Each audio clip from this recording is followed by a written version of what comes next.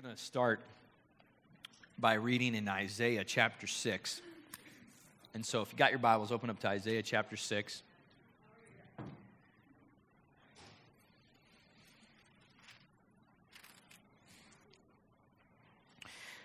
All right, beginning in verse 1. In the year that King Uzziah died, I saw the Lord sitting on a throne, high and lifted up, and the train of his robe filled the temple. Above it stood seraphim. Each one had 6 wings. With 2 he covered his face, with 2 he covered his feet, and with 2 he flew.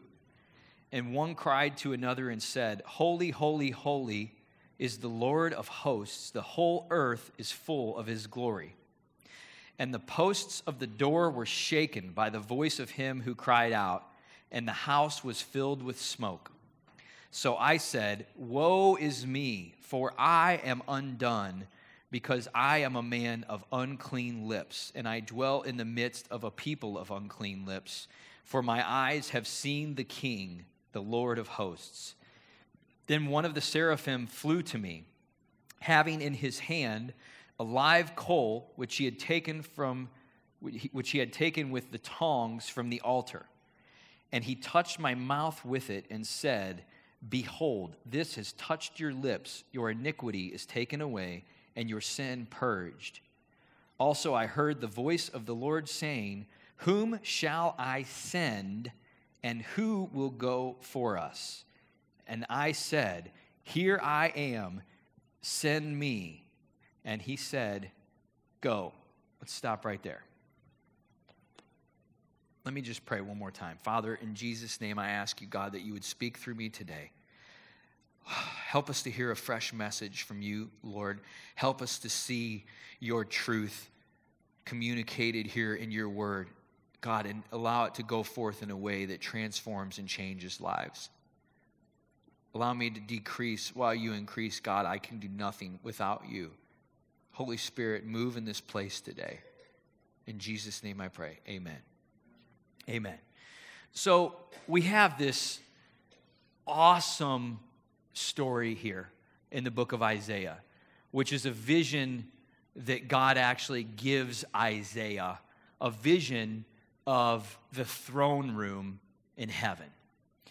And what I want to do is I want to approach this morning where we look at this and we see what a glorious picture of a man who is being sent on a divine calling with a divine destiny looks like. And as we do that, I want you to think about your own self, your own life, and I want you to ask the Lord to really speak to you and show you things, because all of us who are called according to God have a purpose, have a divine calling, have a destiny that he has prepared and planned for us. In order to do that, we have to move into it, right? We have to be sent by God to step into that. Moving into a calling is not a matter of us actually staying where we are. It's a matter of us moving and going into something greater and something more glorious. And so I read these scriptures and I see a man who's being sent by God on a divine mission for a divine purpose. And it inspires me and it speaks to me and says that we all are called to be movers. We are all called to go for the Lord into places, into areas, into things where he can use us to do a great and mighty work, right? And so I want to know when I'm being sent, I want to look at people like Isaiah who were sent and who went in obedience and did amazing things, and I want to learn whatever it is that I can from them. And so just a little bit about the backdrop of this story. First of all, Isaiah, he was a prophet to the nation of Israel or Judah, and he served for about 50 years as a prophet. He was one of the most incredibly influential voices of the Old Testament times, prophetically speaking. And he talked about the coming destruction of the temple and the Babylonian captivity that would befall upon Israel. He prophesied about that if Israel didn't turn away from their wicked ways and turn back to God, that, that people were going to come and conquer them and that they were going to be put into bondage. And so he spent his whole career, if you will, as a prophet trying to warn Israel about all of these things. And interestingly enough, he actually died before that Babylonian captivity ended up taking place. He died before the actual happening of those events occurred. And it happened not long after his death. So everything that he talked about came to pass. He also prophesied a lot about the coming of the Messiah. He talked about in his prophecies the first coming of the Messiah, which we know is when Jesus came down on earth through the virgin birth, and he walked the earth, and then he died on the cross. Isaiah prophesied about a lot of those things, and he was accurate in every one of those prophecies. But there's also prophecies in the book of Isaiah that lead to the second coming of Christ, which is still yet to come, right? And so we see all of these accurate prophecies and all of these accurate descriptions of events for the Babylonian captivity and then for the first coming of Christ that all happened, that are all there. And we still have these prophecies from Isaiah that are yet to come about the second coming of Christ. And so it's an incredibly accurate book, a very studied book, especially now for when Jesus will return. And Isaiah was one of those voices that was like a political and a religious voice to the nation. And one of the things I think about is how all through time, by God's design, we have always needed godly men and or women to be able to bring a voice of influence politically and religiously to our nation, right? We'll never be void from that. I mean, God's created it where we have political leaders, we have military leaders, but we have always needed to have wise counsel, godly counsel from men and women who are influenced by the Lord. And Isaiah was one of those people. But history says, this isn't actually in the Bible, but historical writings indicate that he was eventually martyred and killed under King Manasseh by being cut in two with a wooden saw. Pretty sucky way to die. Yeah, but he was cut in two by a wooden saw according to ancient tradition. He served through 4 different kings. All right, so that's a little backdrop on Isaiah.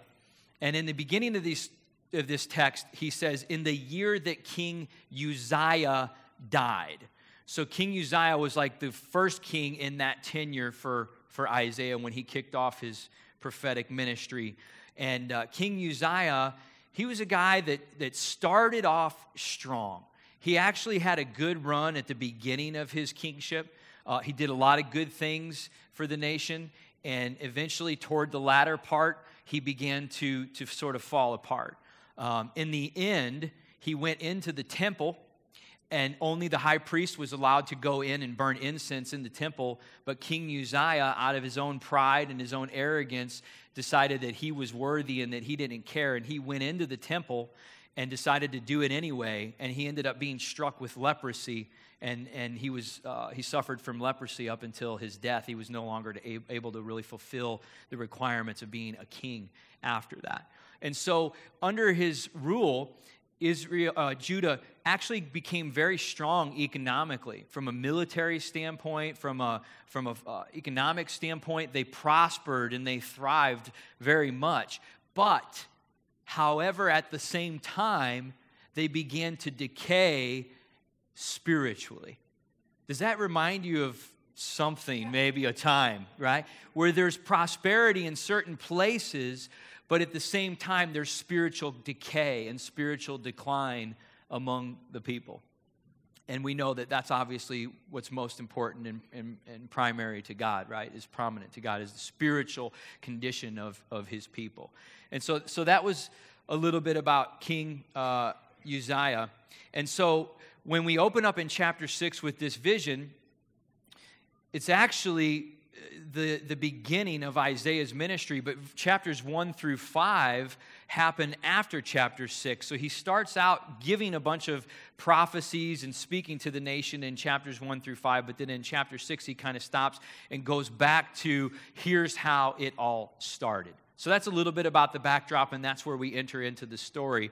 And so the first thing that I want to kind of dive into is that in preparation for Isaiah's calling, for this divine assignment that he was getting ready to go on, God reveals this amazing, glorious vision to him of the throne room in heaven. It's the picture of the king. It says he is sitting on the throne and he is high and lifted up. So a big part of this vision that God gives to Isaiah is to help prepare him for the lifelong mission that he's about ready to go on. And so it's like kind of what I would refer to as an open vision. It's not a dream. This is an actual vision that God gives him. It's like, imagine you may be a little sort of unconscious to what's going on around you, and you begin to see kind of an open vision that God is unveiling before your eyes. And in this vision, he sees the throne room of heaven. There's other accounts of visions of the throne room of heaven. Ezekiel had one. John in the book of Revelation had one. And while there are some differences in the descriptions, there also are some similarities. But there is a glorious picture here, folks, and I want to invite you to gaze into this with me today, because this is a holy picture, a glorious picture of what the throne room in heaven actually looks like that Isaiah is seeing. He says, first of all, that the Lord is sitting high on the throne. He's high and lifted up, and that the train of his robe fills the temple. So imagine that the robe is just draping all through the temple, and it says that there is smoke that fills the temple as well. So the glory of God is so thick in this place that there's just like smoke that's constantly through here. And Jesus is on the throne. It says he's high and lifted up. And then we see this picture here of the Holy of Holies, which is where Isaiah is looking into. In the book of Revelation, John talks a little bit about this, and he says that he who's sitting on the throne is like a stone of jasper and of sardius, which jasper is like a diamond and sardius is like a deep red. It's like a perfect stone and diamond with this red to it. It's like that's what Jesus sitting on the throne looks like. It says that there is a rainbow wrapped around the throne that resembles like an emerald. Now, I don't know about you, but I was outside yesterday after that rain came through. I saw an awesome picture. There were 2 rainbows. Did anybody see the rainbow yesterday after rain? It was amazing. We were out there taking pictures. The kids were taking pictures. There was this great big one. You could see it on both sides. And then there was a second one over the top of it that was a little bit lighter. And it was just like, it was heavenly almost, you know? But listen, it was nothing compared to what John talks about, where this rainbow that's enveloping the throne right there where Jesus is sitting on. It's like an emerald stone. And it says in front of the throne, there is a sea of glass that proceedeth forth that look like crystal. So Isaiah is peering into this picture, this glorious picture. And then it says here that there are seraphim, which are angelic creatures, that are standing on both sides of the king, and that they're singing, "Holy, holy, holy, the whole earth is filled with his glory." So they're crying out and they're speaking, they're worshiping the king who is on the throne, these angelic creatures. It says they have 6 wings. Interesting, and we're going to talk about this, but it says 2 of the wings cover the feet, 2 of the wings cover the eyes, and 2 of the wings fly. It says when they speak, all of the doorposts in the temple begin to shake. Their speaking is like thundering. When they fly, according to Ezekiel, the sound of their wings are like a mighty army, like crashing waves of an ocean.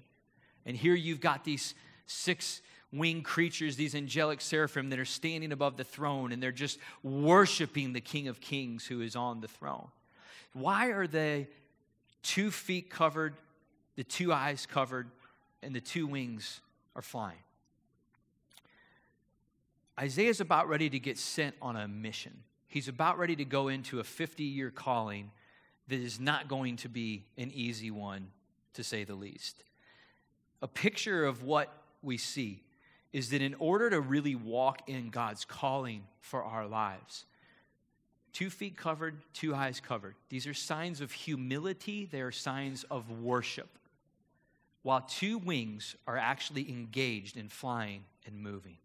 Folks, if we're to walk fully in our calling, we can't get these things backwards. We have to understand that our heart, our posture, our behavior, everything, we have to treat the worship of God, the humility of being before a holy God and on a divine call. We have to be most prominent in our worship and staying in a place of worship all through our time of serving the Lord, and serving and doing and going out in the things that He's called for us are secondary after the fact that we are truly worshiping God and for who He is and for how glorious He is. Does that make sense?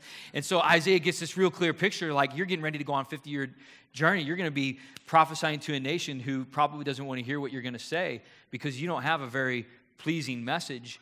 And in order to do that, you better remember that don't ever lose sight of how important continuing to worship me and to see how glorious of a king I am is. And don't just get busy going out and doing, and neglect the time of worship and prayer that you need to stay built up and to stay strong for all of the duties and the assignments that I have for you.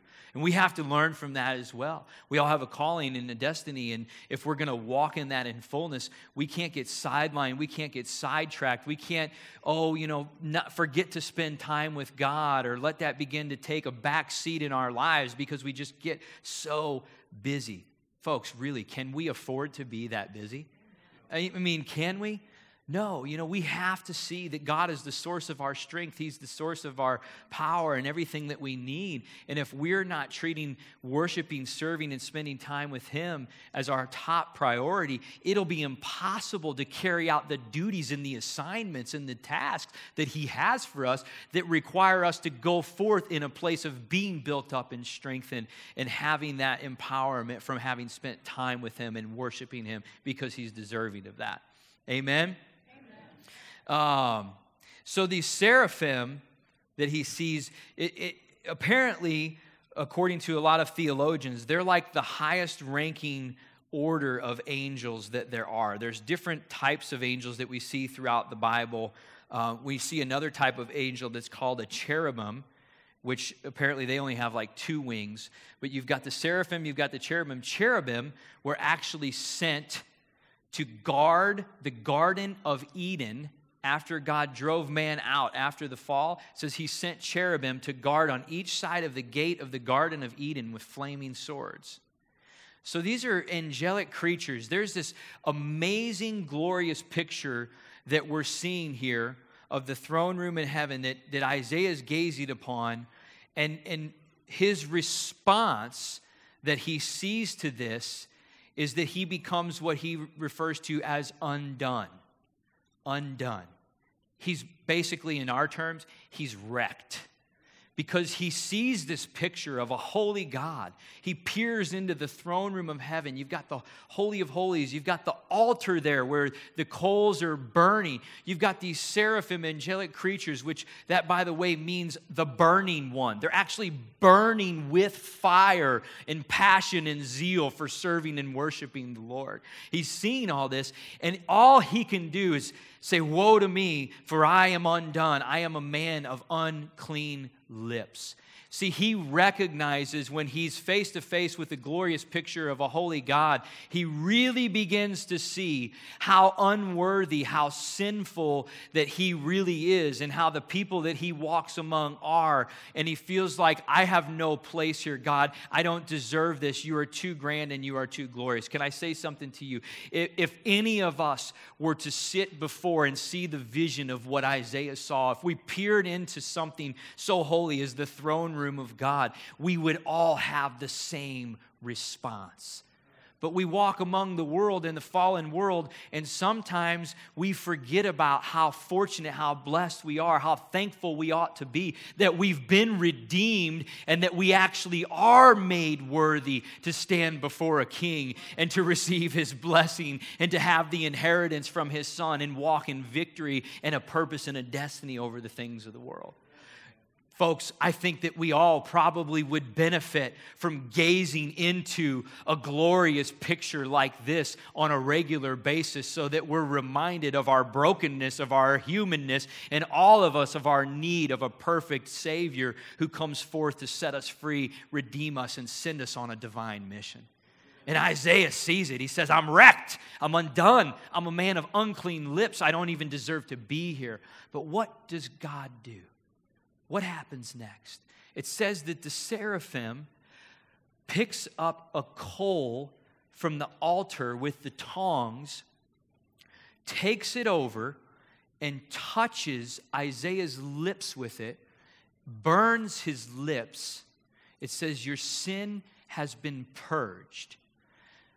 So what's amazing is that this is actually very prophetic of what is yet to come through the work of the Messiah, right? Now, when he says your sin is purged because the tongs from the altar have touched your lips, he's not saying, this isn't salvation the way that we know it when Christ comes to live on the inside of us, because Christ hasn't completed his work. In fact, Christ is actually sitting on the throne right now. He hasn't got down from the throne to come and be born into a virgin birth yet and do the work. But this is prophetic because he's seeing a picture of the altar, the coal. His sin is being purged with the touching of his lips, which means to burn, and that's a fire. That means to purge out. And he's saying, now you are ready. You are qualified. You are worthy to go forth on a divine assignment and do the work which I'm sending you to do. He goes from a place of being fully unqualified and unworthy, but because God has a perfect solution to send men to do divine work, he touches his lips with the coal from the altar, purges his sin, and says, now go forth and do what I'm calling you to do. And this picture of the altar where the coal comes from, listen, it says that when Jesus got done on the cross doing the work that he did, that he went into the Holy of Holies with his blood. See, that altar, hang with me, that altar was an altar down on earth where in the temple they would bring forth every year and make a sacrifice for the atonement of sin of the people. And God, in a very profound way, would forgive the sins of the people from that sacrifice.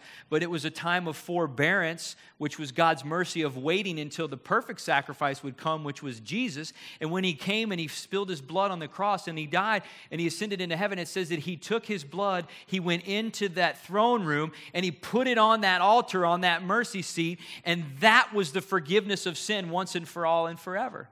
And that was the coal that came from that altar that he touched Isaiah's lips with and said, your sin is purged. Now you are ready. You are qualified. Isn't this amazing? So what does that mean, folks? What does that mean? It means that we don't deserve a divine calling. We don't deserve all of this favor and this blessing and this supernatural empowerment.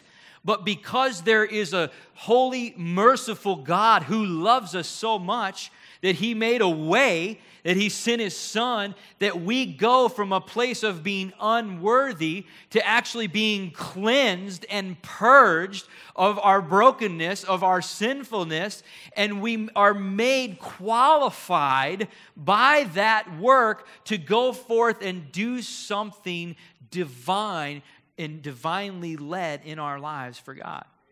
Isn't that powerful? And Isaiah is seeing this, and he says he touched his lips, and he began to be qualified to go forth. And it says after that God says now after this, he says, who will go for us?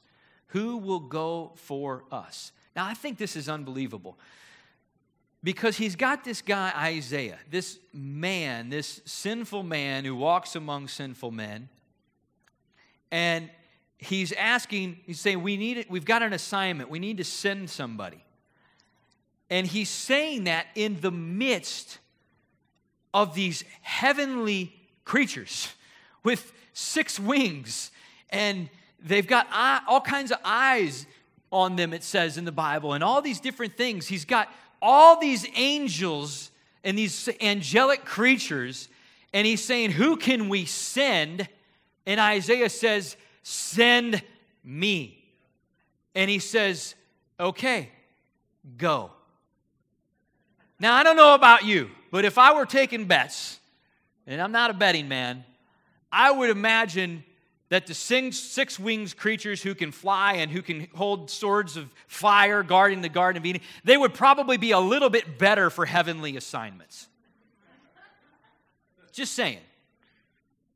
Look, God's thoughts are not our thoughts, and His ways are not our ways. And He somehow chooses among all of these angelic creatures a divine mission to send a sinful yet purged man. Wow. There are angelic assignments and there are our assignments. God sees fit to invite us into His service. Hallelujah. He sees fit to extend an invitation to say, I've got heavenly work that needs to be done. I've got a kingdom. It's not an earthly kingdom. It's not a king that you serve. You see, that King Uzziah, he died, but I'm still on the throne. See, I'm still reigning. I'm unthreatened in the place that I sit. Kings will come and kings will go. Men will rise and men will fall. But the King of Kings will never refrain from His rulership over the universe. And He says, He invites us into His service.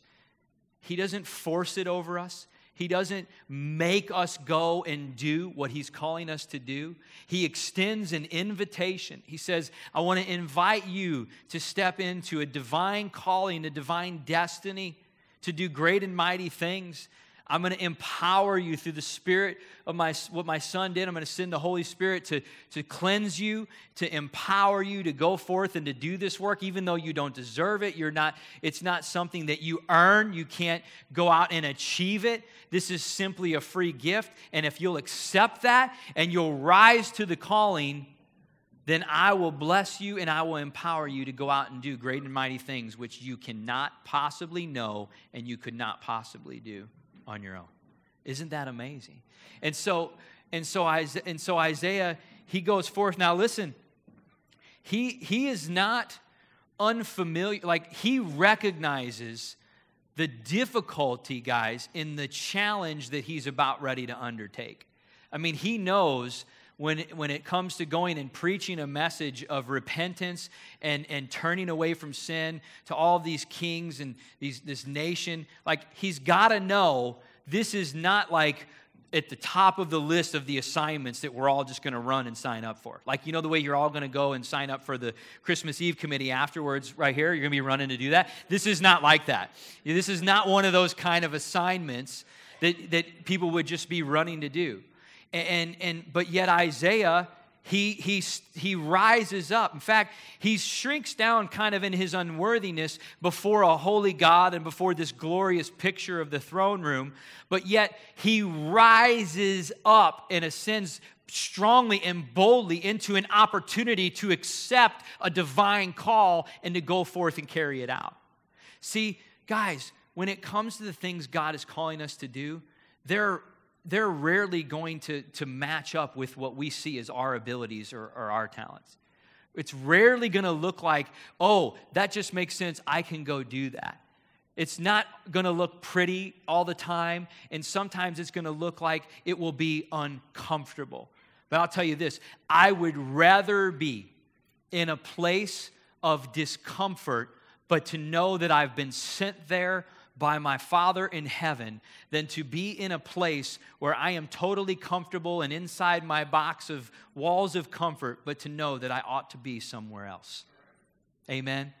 And Isaiah, he just rises up to the challenge and he says, send me. Send me. I will go. And folks, I just want to close with this thought for you today. Are you sendable? Are you sendable? Because, see, many times we have responses that are different than what Isaiah's was. When God pulls at our heart, when He tugs at us, when He speaks to us in our dreams or in our prayers whatever it may be, he whispers in that still small voice and says, go, do this. I have this for you. I've prepared this for you. Instead of saying like Isaiah says, send me. A lot of times we say, I can't. I won't. Send somebody else. Right? Am I sendable? Am I sendable? God is looking for those who are sendable. He's not looking for you to have the ability. He has that. He's going to put that in you, and he's going to give that to you. He's just looking for those that will see how amazing and how glorious he is, that are redeemed by his Son, that will say, God, I will go and I will serve you with my life. I will do whatever you've called me to do. I'm not qualifying myself because you've already qualified me, thankfully. God, I'm not putting faith in my own abilities. I'm putting faith in the abilities that you have put in me. He's looking for those who will go and move forward, trusting and knowing that he will provide and take care of us every step of the way. You know, Isaiah spent all these years speaking of all these things, and he never actually saw them come to pass. I thought about this a lot here at the end of my preparation for this. I mean, it would have been nice to at least be able to say, I told you so. You know, I'm just a man. I'm admitting it. But he had all these prophetic visions and these warnings and these heedings, and they didn't really listen to him, you know. They didn't really do what he was saying. And then eventually, all the things that he said began to come to pass. By all accounts, there really wasn't much that you could calculate or tabulate in terms of earthly rewards that seemed to really just continue to be there for Isaiah for what he was doing. In fact, it just kind of got more and more difficult. But I will say this, I am quite convinced that there is a glorious crown for Isaiah in eternity. What's your standard of where the rewards come from? You see, the Bible talks about we don't want to build up earthly treasure that decays, that we're to build up heavenly treasure. And I just want you to know, when you go forth for God, when you go on a divine assignment, when you're walking in your calling, it's not probably going to always be easy, and there's probably going to be great difficulties. And much of the work that we do in his service, our reward is on the other side. When we get there, I promise you, according to the written word of God, we're going to be so glad that it is the way it is. But on this side of heaven, we have to detach ourselves from any necessity of having those rewards, of having, you know, this is going to have to work out for me. This is going to have to be comfortable. This is going to have to be, it's going to have to all really line up to where I can conveniently do this. It's probably never going to be convenient when it comes to the assignments that God is going to send you on. But it's going to be heavenly, and it's going to be purposeful. Hallelujah. And there's going to be a reward. There's going to be a crown, the Bible says, for us prepared that we'll see on the other side. It's a glorious picture that I, quite frankly, can only barely gaze into, but it speaks to my spirit and it strengthens my spirit when I even get a taste of what that will look like. And I long for and I anticipate the day that comes when we get to the other side and say, well done, my good and faithful servant. I wanted to send you and you went. I wanted to send you, and you were available. You were sendable, and you fulfilled the work which I commissioned you to do. And as a result, my kingdom was built and expanded. Not a man's kingdom, not some man's stuff, but your Father in heaven's kingdom was advanced and built through the work that you did because you were willing to go, and my Spirit was empowering you along the way. Stand to your feet with me today.